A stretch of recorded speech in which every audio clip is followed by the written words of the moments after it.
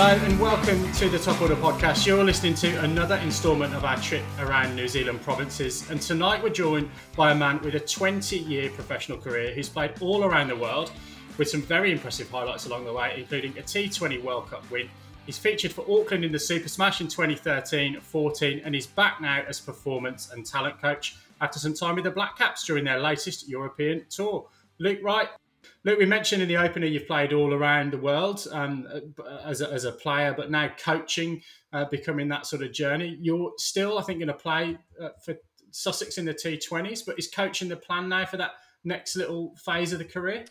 Yeah, it's something I've really enjoyed and something I'm hugely passionate about. I suppose, I sort of deem myself as very lucky for the career I've had. I've pretty much achieved most of the things, I always wanted to. So I think for me with coaching, it's almost trying to help those hopefully do some of the things I've done and more. And I think with anyone, if you can cut that learning down with the players and cut those years of learning, get them there quicker, then that would be something I'm hugely passionate about. But I'm not too sure. I'm trying to use my time as best as I can. I think once I became a T20 only player, it was almost for me then an opportunity. I went back to university and got a master's in directorship of cricket to try and help. I've got all my coaching badges. So just trying to do as much as possible. But right now, it was an opportunity that gave us a family, for a family to come back to New Zealand with my wife here.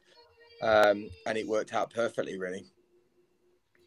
Yeah, well, we're keen to cover a few topics. We're recording this sort of early in the week, Monday the 17th. So the Plunket Shield, as we were just talking about before we came on air, starts tomorrow. Weather forecast looks like it might be all right.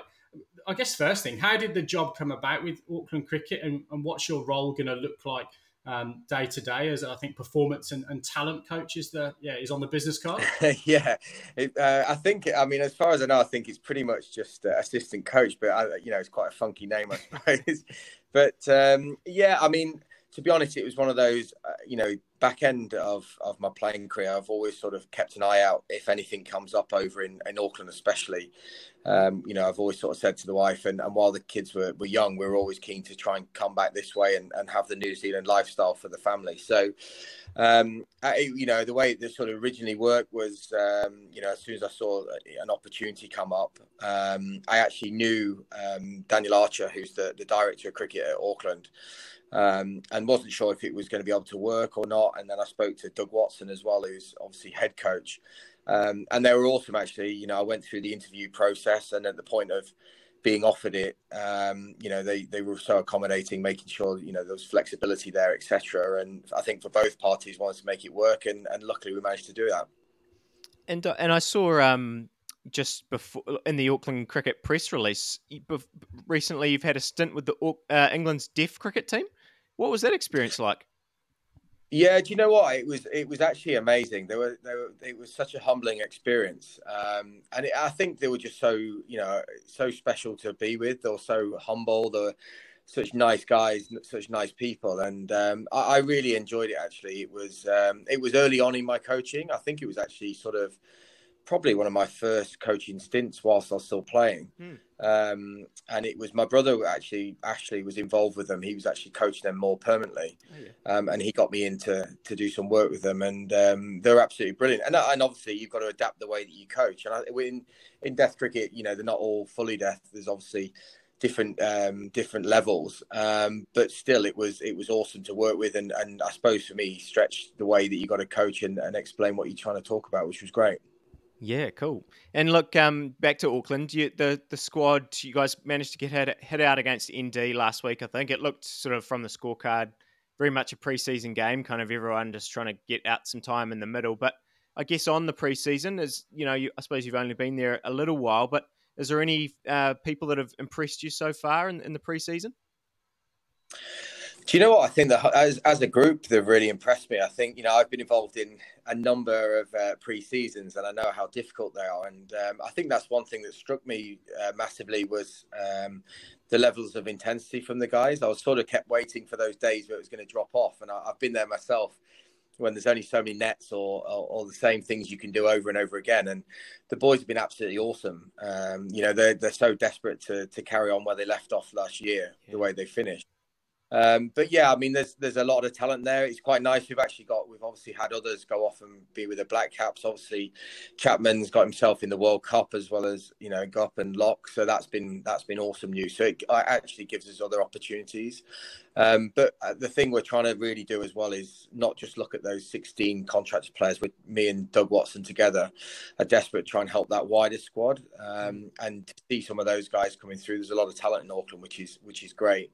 But some of the younger ones on the list, someone like Adi Ashok, I mean, he looks like he's going to be an absolute little superstar. And, it's for us really trying to nurture him and get him in at the right times and the right conditions. But I can see him playing a long time for New Zealand in the future. In the future, he's as exciting a leg spinner as I've seen at his age. Yeah, that's awesome. He was someone I was going to ask you about. Another one that sort of really burst onto the scene last year at Plunket Shield level was Simon Keane, someone that we probably hadn't seen a huge amount of. But I mean, what have you made of him so far? I mean, when we look at the New Zealand cricket website highlights, we can't really tell, I guess, what's going on. But it seemed like every time he turned up last year in the Plunket Shield, it was 5 for after 5 for. It was amazing.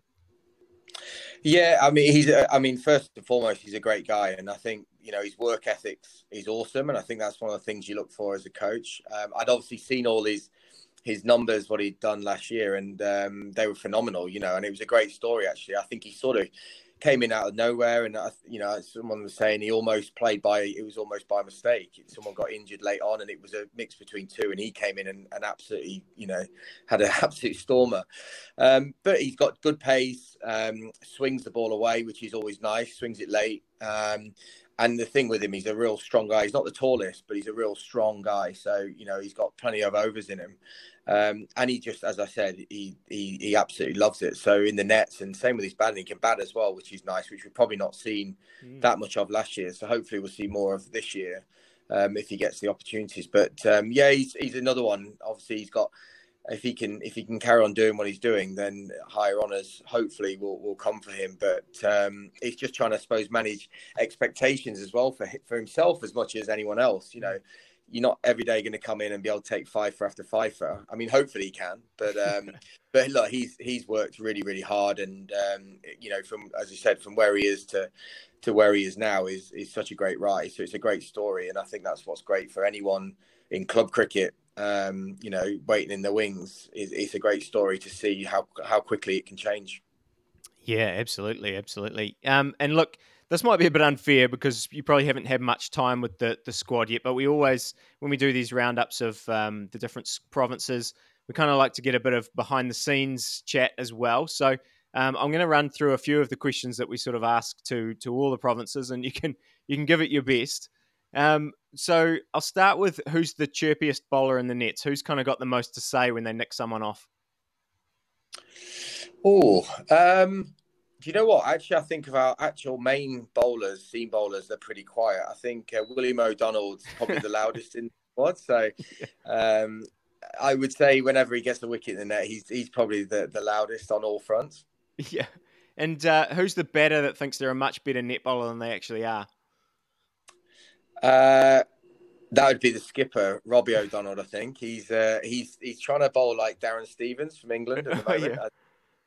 Not a bad bloke to try and copy, actually, but especially if he can keep going till he's about 50. But Robbie's the one who's always picking up the brand new ball, and the coaches have to try and take it off him because we've only got so many with the budget. And have you thrown the pads on yet and made anyone bowl at you? I am going to in the new year. Yeah, I'll have a 2020 to prepare for. So the lads, it's given them a bit of energy. Actually, they asked me if they'd get me in the nets to have a bowl at around T20 time. So I said I'd stick them on and try and slog a few. But I'll see. A few of them are looking a bit quick for my liking, so I'll have to try and take on the spinners, I think. Nice. And who's the most innovative batter in training? One that's kind of got every shot in the handbook and more. Do you know what? We've probably got a couple. I mean, Ben Hornet's obviously typical sort of keeper with all these sweeps and everything. There's actually a real young lad who got a go last year, Ryan Harrison.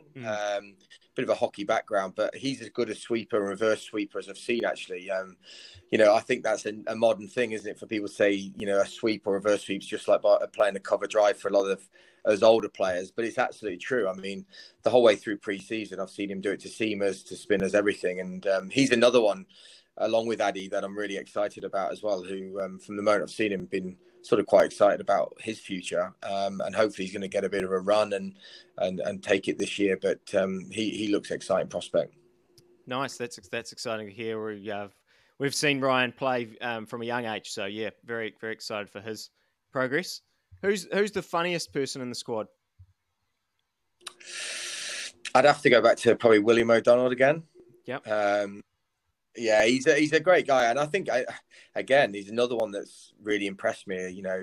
I knew funny enough, I think when I was with Auckland, it was Robbie would have been about 17. So for him to now be captain, and then his younger brother coming through as well, it definitely feels that I can tell I've got a lot older, but he's going to be a top player as well. I like him. He's got that enough about him. He's confident, funny guy, but it's not just arrogance, it's actually just confidence. And I think you need that as a batter, and especially if you're going to go up to the next level. For someone like William, I think he uses his humour well, along with a lot of determination as a cricketer. Yeah, really impressive run last year, I think, in the Ford Trophy, I think, from memory. And who's the grumpiest team in the squad? Who's the grumpiest? Do you know what, we're pretty lucky with our group, actually. As far as I've known, I mean, unless they're just someone's faking because I'm new and they're trying to impress or something, I haven't yet come across any grumpy souls. I'm sure there will be. I know Will Somerville loves his sleep. He's obviously, there's a few lads as well with young kids, but he's got a lot of young kids as well. So I haven't yet seen him in the early hours, but no, everyone's been brilliant, actually. I can't give everyone on there. Yeah, probably one for later on in the season. And look, one more serious one before we sort of jump into a few things from your own playing days. As you mentioned before, a really successful season for Auckland in 2021-22, won the Plunket Shield, Ford Trophy. Has the squad kind of set any specific goals for the season that you can share with us?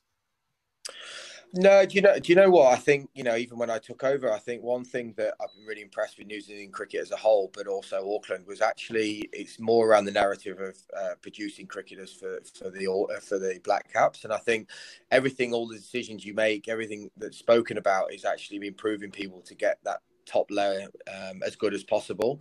So look, we want to produce as many people as we can at Auckland as a whole. Be the biggest producer of talent is the main thing of goals. So that's not just the people playing international, but getting more of that, as I spoke earlier, about that wider squad, getting them involved. And that's something that me and Duggan are really trying to take on board, is get as many players around the squad. So when they get their opportunities, one, they've been used to training with us, but then hopefully that gives them a better opportunity of upskilling around the coaches and players, but then they're ready to play. But look, anytime you start a new season when all three trophies are on the line, you want to win all three trophies. That's the way it goes. But I think the one thing, the lessons they learned from last year was that up till halfway through the season, even though it's COVID, we're struggling. They struggled in the T20, and it was the way that they went about the cricket in that second half that they're trying to almost repeat, and that's not easy to do. But they've given them a bit of a blueprint of how they go about their cricket. So for us, really, especially two new coaches, we're trying to sort of harness that and keep pushing them. And look, you've got everything starts again, and now you're the hunted, aren't you? So there's going to be challenges. It's not going to be that easy, but you start the season, you always want to challenge for all three trophies. Awesome. Luke, we'd be remiss not to ask a little bit about your own playing days. So we've got a listenership, I guess. We've got a POM, a couple of Kiwis and an Aussie on the podcast normally. So we cover our bases other than the IPL, I think, in terms of our listenership. One of the things we were dead keen to ask you is we listened to the BBC Sports Strangest Crimes podcast. I don't know if you've heard that about the Stanford 2020. So if you haven't had a listen, it's fantastic. Greg James, the Radio 1 DJ, hosts it and does a lot of sort of interviews around that. Can you sort of recall that? It was obviously a crazy time in terms of the money, but lot of drama surrounding that event now. But what are your memories from that? From that week in the Caribbean. Yeah, it was amazing actually. I mean, I did the podcast with Greg James, and then did the TV version of it. And actually, it was quite good because there's a lot of stuff I'd actually forgotten about going back. It felt such a long time ago, but just bizarre. I mean, it felt strange at the time. I mean, for anyone trying to play one-off game of T20 for $1 million or whatever it was per player. I mean, I still can't believe we did that.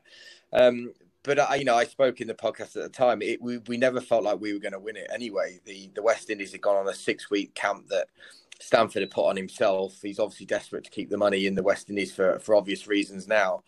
But he just seemed so disjointed. Obviously, the big guys in Flintoff and KP and these guys were obviously wanting to go to the IPL, which this was, I suppose, their idea of the ECB at the time was to keep them happy by playing these games. But I think all in all, it was just bizarre. And I think the fact that we lost it, as much as I love the money, it would have caused so much trouble, I think, for the England players and the ECB if we had, that in a way it probably worked out, pretty well for us that we didn't, and it moved on. But bizarre situation. And when you hear more stories that he was already being investigated by the FBI when we're there, when he was flying into Lords in a helicopter, it's just beggars belief, really. And a very strange time. And was that a big night out after the game with you and the West Indies boys, or were you drowning the sorrows? Oh, it's probably the most down I've ever been after a game of cricket. I remember every time a firework went off when we were in the change room, it was $1 million being given to the opposition player. There was a pretty bleak night, I have to say. But do you know what? Everything was just weird about the whole situation. But I remember Peter Moores actually dusting us all off and saying, "Look, lads, remember, I think we were going off to a tour in Sri Lanka or something." And he said, "Look, you're all being picked for England. You're all going off on a tour. Move on pretty quickly. It's nothing to be too down about." And then obviously everything came to light pretty soon after. But it was all in all quite a bizarre few weeks. Well, look, we'll move on to perhaps happier memories and stay on the T20 theme. You were a World Cup winner in 2010. I guess T20 at that point was still relatively new from an international perspective. I still remember that, Lippy, the Australia-New Zealand game where you played in the sort of comedy costumes with the big mows and everything like that. But what did it feel like in that tournament? A couple of years after the IPL had started, was it really a genuine format at that point? What do you remember about the tournament? Yeah, I think everyone was. I mean, the crowds were obviously getting huge at that point, and everyone really bought into it. And I think it was one of those. It was still, when I look back now, I mean, to win a World Cup so special. I think on return from the West Indies when we'd won, it probably didn't get as probably as much traction as it would have done now. Obviously, when the guys won the 50 over tournament, albeit the fact it was actually in our country, which always helps, but it was absolutely huge. But I mean, it was still celebrated. It's still spoken about now, but it's probably sort of the forgotten World Cup in England, really. And it probably gets dragged up every time now, as we go into another 2020 World Cup, it gets brought up. But for us, we were almost, I suppose, for the first time being a trailblazers in the international scene for England, which was amazing.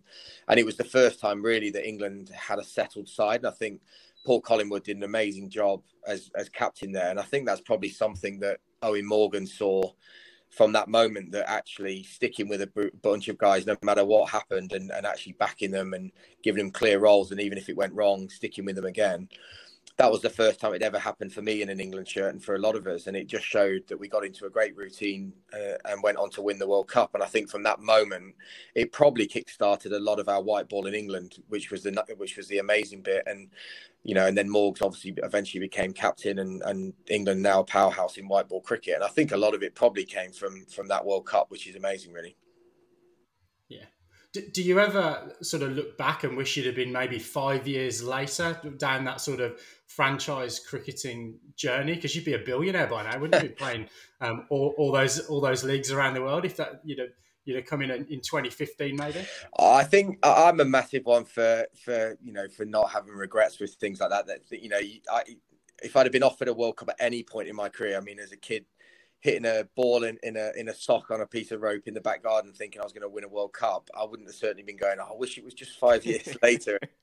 I think that everything's relative, isn't it? At the time, the franchise cricket was still great money. England was good money. But look, it moves on. You only have to ask, someone like Alan Shearer in Premier League football now, what would he have earned now and what transfers? But it's all relative. So, no, good on the guys for getting them what they do now. But no, I certainly wouldn't change it for all the world of the experience and winning in the West Indies with all the Barmy Army around there and a night out in Barbados to celebrate a World Cup was pretty close to being perfect, really, especially and obviously beating the Australians as well in the final. It was pretty epic. Fantastic. And you mentioned it just a minute or two ago, the 2022 World Cup obviously just about to kick off. In fact, kicked off today with the preliminary tournament. Who are your predictions for this current T20 World Cup? Can you see past Australia on home soil?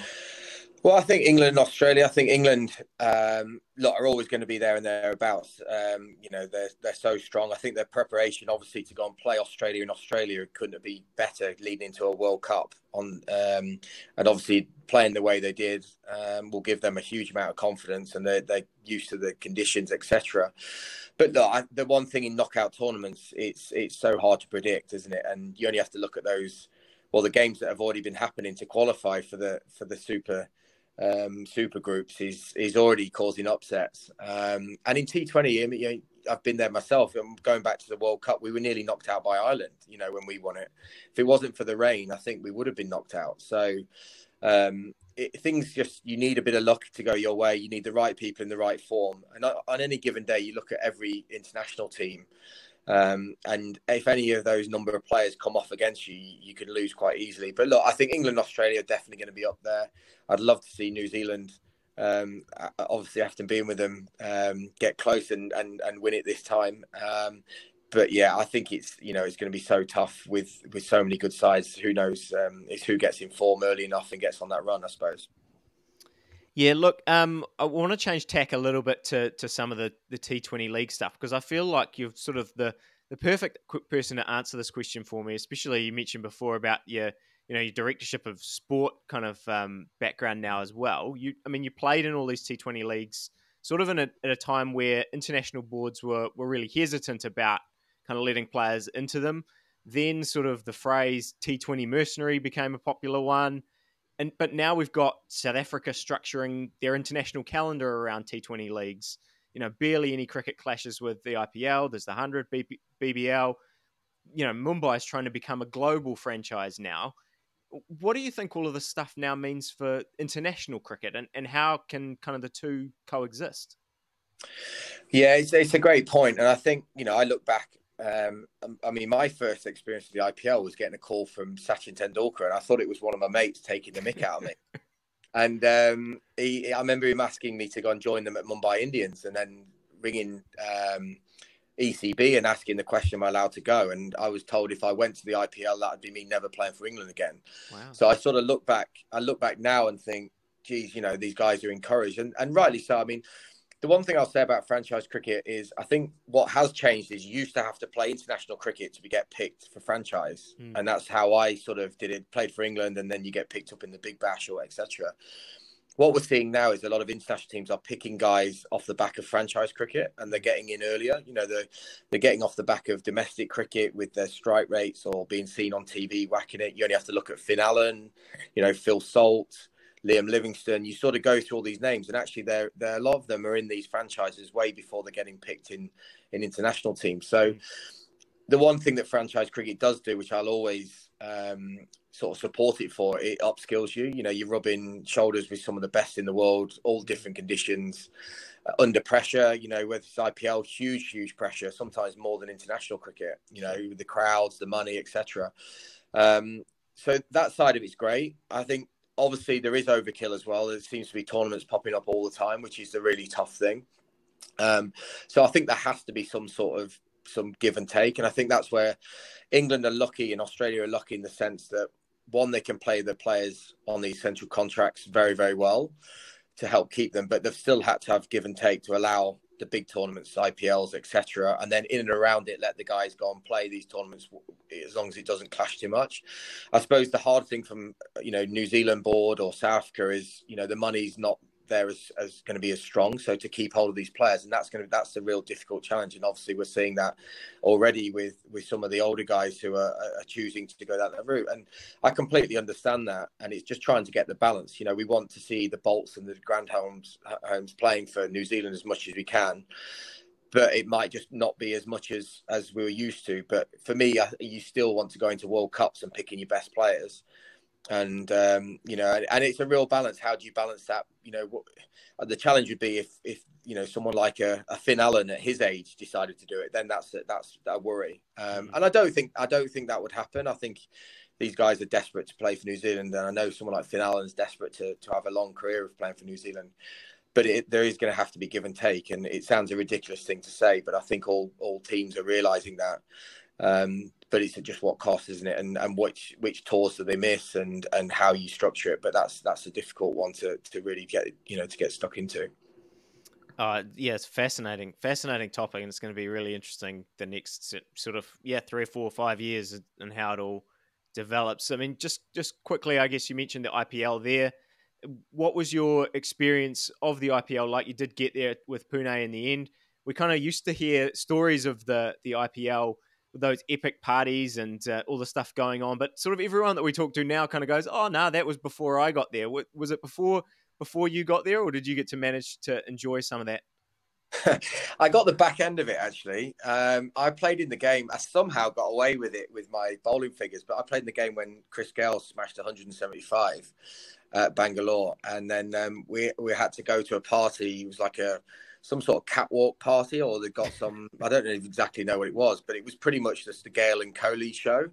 So we'd just been smacked around Bangalore all in the game, and then we had to sit and have a party and watch those boys basically dance all evening celebrating. But it was, I mean, some of the things, like I say, going back to IPL, I mean, the crowds and the people you're playing with, I was playing with sort of Yuvraj, I was playing with Ross Taylor, I was playing with Angelo Matthews, just to name a few. You go on and on and on with names that you've played with.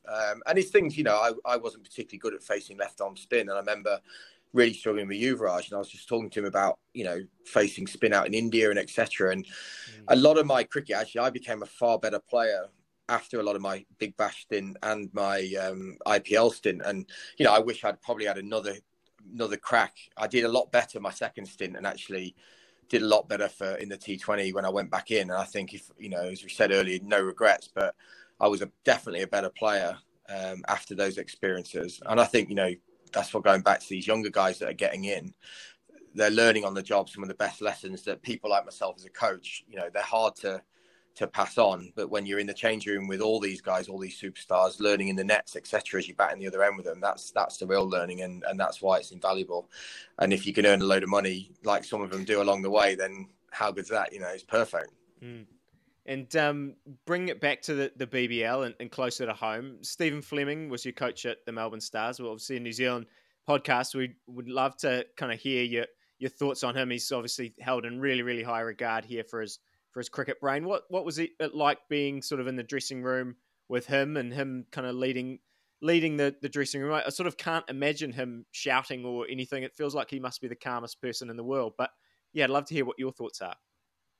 No, I mean, in fairness to Flem, I think he's the best I've ever worked with. I know that Kevin Peterson had him in high regard as well. And I think when he took over the Stars, we had a lot of international players. We had some huge names as well, like I said, with people like Kevin Peterson along the way, and he managed him brilliant. I mean, I'd seen Kev for years, obviously, with all his stuff kicking off with England and how he was managed, etc. But Flem was the best I'd ever seen, and make him happy, and he got real buy-in from him. And I think he just had that calmness.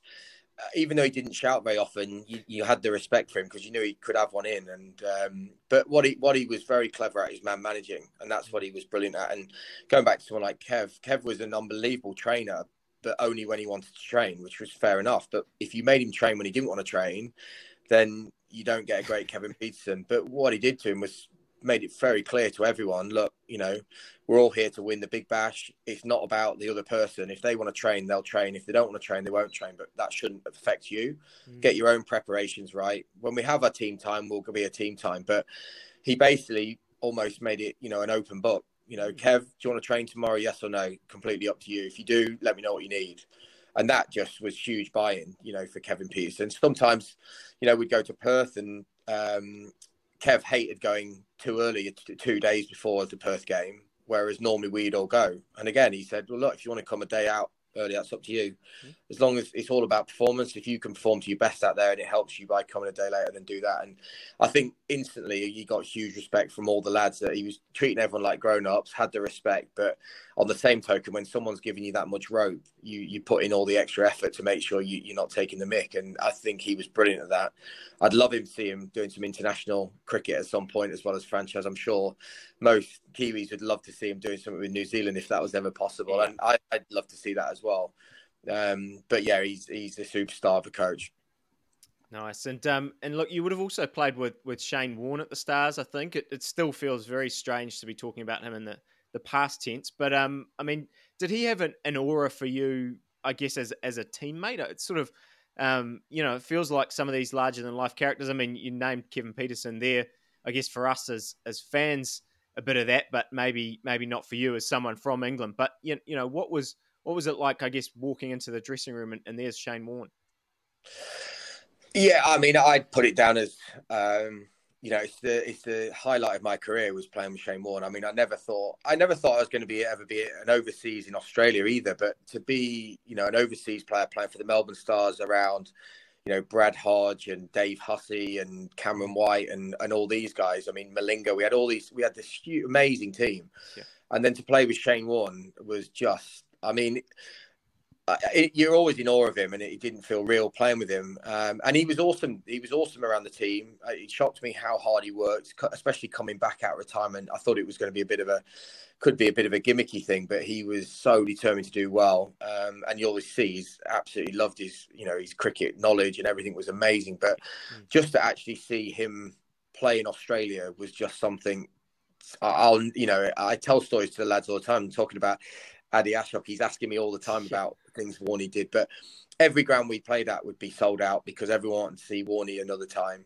And then whenever he'd come on to bowl, like everybody in the stadium would stand up and they're all bowing, shouting Warney, and then he'd deliver. And obviously that thing he did, the ball he did to Brendan McCullum when he was live on TV talking through it, and he just had something special. And I think seeing him, whether it was out at a restaurant or a night out or in the changing room or whatever it was, he just had an aura about him. But yeah, he, obviously devastating to see, to lose him. And I sometimes wish people told him how much he means to them or all the things he'd done for cricket. And I'm sure he knew some of them, but I think the outpouring, it's a shame he didn't realise probably it was quite as big as that, because it meant the world to him. But he was amazing, absolute legend, and he looked after me really, really well as an overseas player.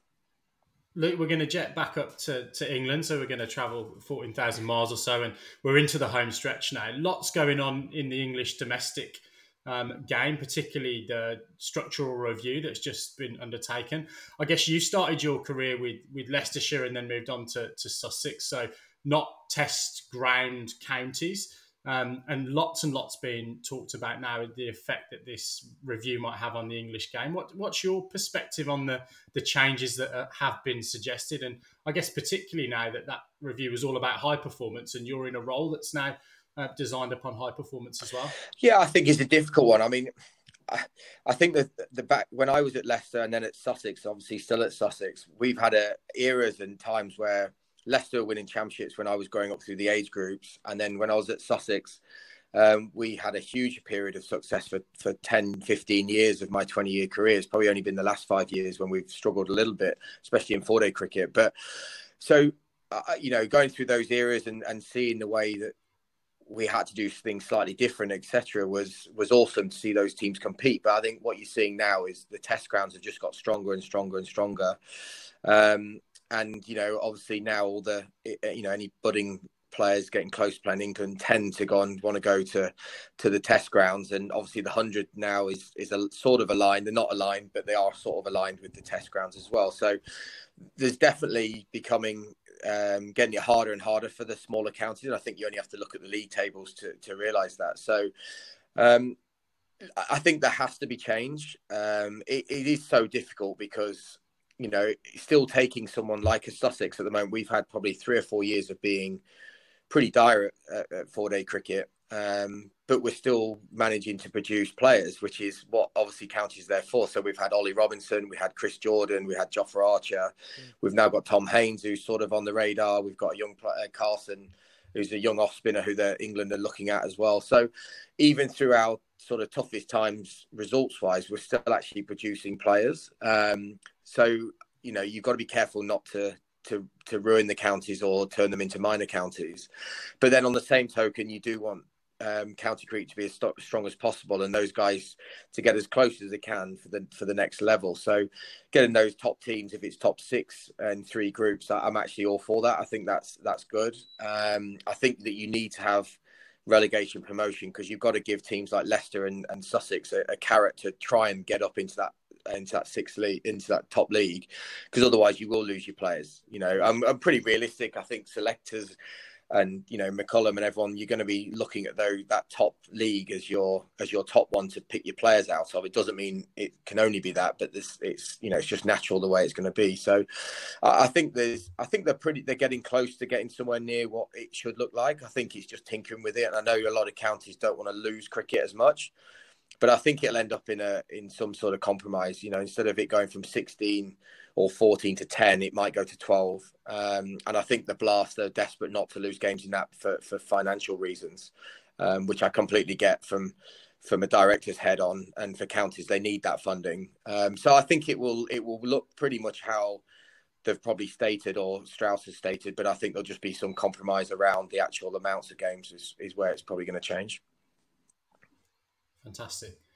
Luke, we'll finish with a quick fire round, which we do with pretty much all of our guests. So we'll give you heads up that we're going to ask that cliche question of the best sledge you've ever heard or been part of, but we'll leave that to later in the rundown to give you a little bit of time to get your thinking cap on. But if you think back through your own career, your favourite performance with bat or ball, or maybe both?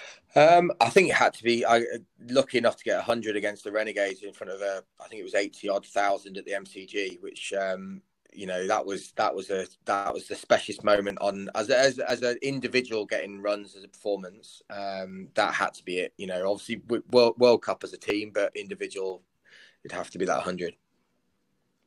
Fantastic. Well, you've mentioned the World Cup. Let's move on to teammates. So, who's your favourite teammate across all the teams you've played for, and why? Well, I'm actually. So we've got Adam Zampas. Ended up being one of my best friends. He's godfather to my youngest child, Harry. So I think I'll have to go with him. And he's done awesome as well. He's some of the stuff he's doing, and I've sort of seen him go from playing at the Stars as a young buck to being one of the best leg spinners in the world. So that's been awesome. And he's a mean barista, isn't he, as well, apparently? He's a what, sorry? He's a mean barista. He makes a good coffee. He does, yeah. He was apparently just getting into that, actually, as COVID was striking. So I haven't seen him for a while, so I'm due one. But yeah, I've seen his bits on Instagram with Stoinis and the Love Cafe and all that malarkey. But they're great lads. They're really good people, so... All right, we're going to go converse to your best teammate. Who's the most annoying person you ever played with? Who's that, you know, the dressing room prankster that you want to avoid? Swanee. Graham Swan was pretty annoying in a great way. Like, he was funny and non-stop, but then on the same token, you know, he just wouldn't stop. So you almost, by the end of it, you'd do your head in. But then he's a great lad. He's so funny. He comes across a lot of that on his commentary. He's the same. Just never stops, gag after gag. But yeah, sometimes you had to lock yourself away from the room just to get half the day away from him before you go back in for more. What's your favourite ground? And we'll go outside of England. I think it's got to be the MCG, just for those memories I've got. You know, as you said, going back to playing with Warren in front of some of those huge crowds. the Marlon Samuels moment that I had with him and Morley still makes me laugh when I saw it. But there's so many good memories I had at the MCG. I think it would have to be them. Awesome. You mentioned a bit of banter there, Marlon Samuels and Shane Warne. But what's the best sledge you've heard or been a part of?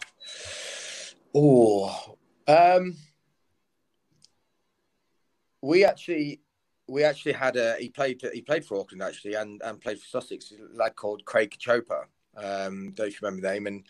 And fair to say he's a great lad and he was a seriously talented cricketer, but he also carried a little bit of weight on him.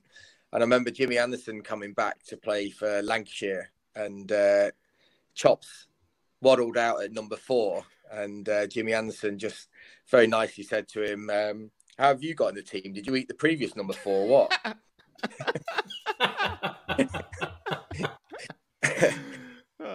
And was there a retort from Cachopa there, or did he just mark guard and get? Well, I remember him saying that he was so determined to go and smack him everywhere, but I think he nicked him off after about 10 balls or something. But that's the problem with Jimmy Anderson. He can back it up, can't he? He's bloody annoying when he's playing against you because he abuses the living crap out of all of you, and everyone. But then he backs it up and gets you out anyway. So yeah, it's he's unbelievable. So yeah, it was quite funny, and I enjoyed that one. Fantastic. Look, we'll sign off on a relatively serious note. When you kind of look back on your playing career, what's been the highlight? What's the sort of the first line of the epitaph? I know it's probably a bit cliche, but a lot of it actually comes back to probably people rather than just the cricket. I mean, the cricket memories are amazing, but I mean, I look around now, talking about franchise stuff, even opportunities over here. I've pretty much got to play with so many of the best players in the world around all different cultures and backgrounds, and I think the friends I've ended up having from all around the world has been the real special thing of playing international cricket. I mean, I've done something that lots of people dream of doing, and I think for me it's the people that I got to meet and be friends for life with post cricket, because as all of us, and I explain to the lads a lot when home with now, is we're only cricketers for a small period of time, and then we move on, and whether it's fans asking for autographs, people soon forget who you are and you're back to being the person, and it's all about people, and that's why for me it's being able to give back now as a player. You lose that ego as a player, and you're trying to help the next one and pass the shirt on, as they say, and leave it in a better place. And that's for me now as a coach or director or whatever I am in cricket. I'd love to do that to help people and keep growing the game. Well, it's been an absolute pleasure to talk with you. Listeners of the show, look out for plenty more episodes coming up over the next few weeks and months. We are going to be talking with domestic players and coaches from all around the different provinces. So Jeter Raval and Dean Foxcroft on your feed shortly, and then this one obviously will be following that. We'll also be chatting regularly about the T20 World Cup and our Cricketing Hall of Fame. You'll find details how to contact us in the show notes. We do appreciate everyone who takes the time to give us a like, a share, or a subscribe. But Luke, thanks very much for joining us on the Top Order podcast. And to our listeners, thanks for listening. We'll see you again soon. Thanks a lot. Good night.